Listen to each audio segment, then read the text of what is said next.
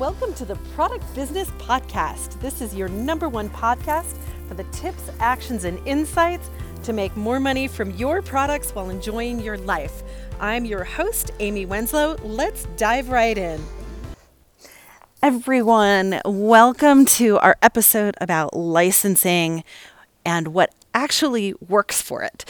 This is a concept that a lot of people misunderstand, and everybody thinks that licensing is just their magic ticket, and that it's just going to be blue skies and sunshine all the time. And frankly, that's part of it, possibly, but the statistics about how many deals actually come to pass and how they happen are pretty intriguing, and most people don't talk about them. So I happen to know some of the people that founded the infomercial world, and I was speaking on stage at this large event one time, and I was right after Dave Kappos, who at the time was the head of the U.S. Patent and Trademark Office, and one of the founders of the infomercial world was the speaker right after me, and that's AJ Kubani.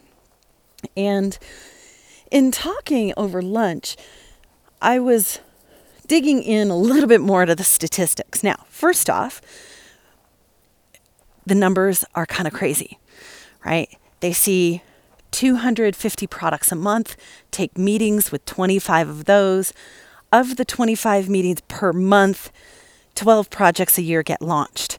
So the odds are pretty insane, right? So how do you actually get a licensing deal to happen is one thing.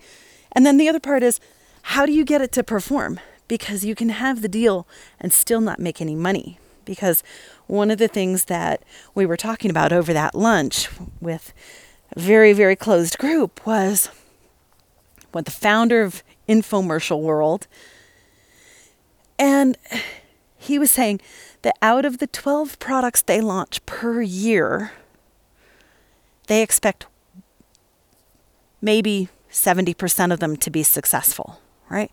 So the odds are pretty staggering. And so let's dive into what you can do to, number one, increase your odds of getting a deal and then making it a lucrative deal for you on top of that. So we have this client, Tim, and Tim decided he wanted to license, and we were working with him. He got approached by a company to license his product from him, which is awesome. And I would say at this point, about 30% of our clients are involved in licensing somehow. It's one of the tools that we use. So, when Tim said, yeah, I think I want to take this meeting about licensing, I said, okay, great. And he goes, here's the problem. I don't really know what I'm doing, and I would rather have you do it. Can you just do that for me? And because he's a consultant client, I was able to say, yes, we could do that, and we would help with the negotiation. Well, in the process of the negotiation, I asked one question at a particular time and in a particular way, and that one question, the person that he was going to license to says, well, hold on, let me take a sec and check it. And he takes literally about a minute or two, comes back on the line. He goes, yeah, I can do a little bit better in this part, and I can do a little bit more over here. And would that work for you? Now, those two, like little bit better here and a little bit better there, was $50,000 net result to our client. That's pretty outstanding from one question and waiting about 3 minutes and knowing, first of all, to ask the question.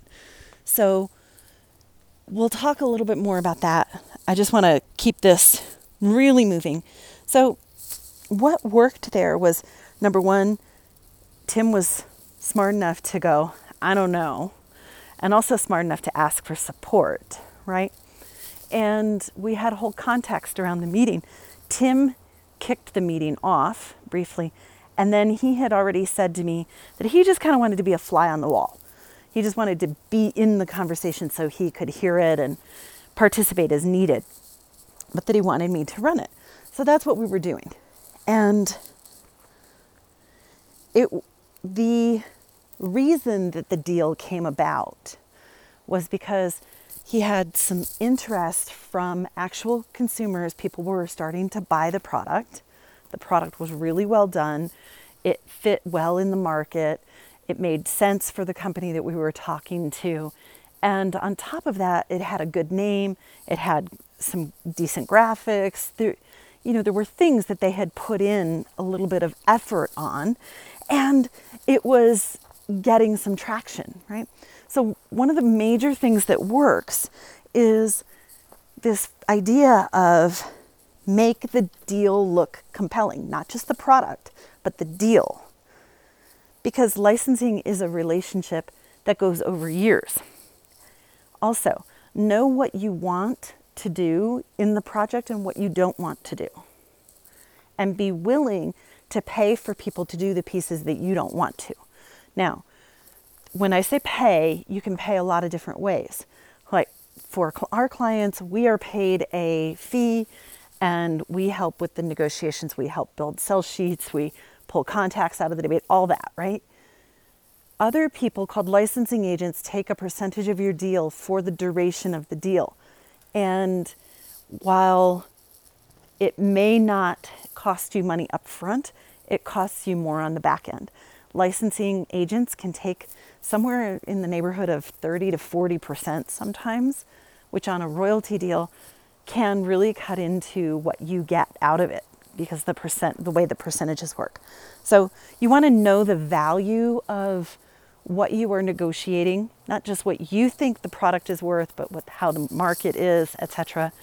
And then you have to be well informed about what the process is and understanding what they're going to go through to launch it, etc. And you really want to have some contacts, which is part of the reason that we include that with our licensing support packages. We pull contacts from our database for you, and we create a lot of the materials.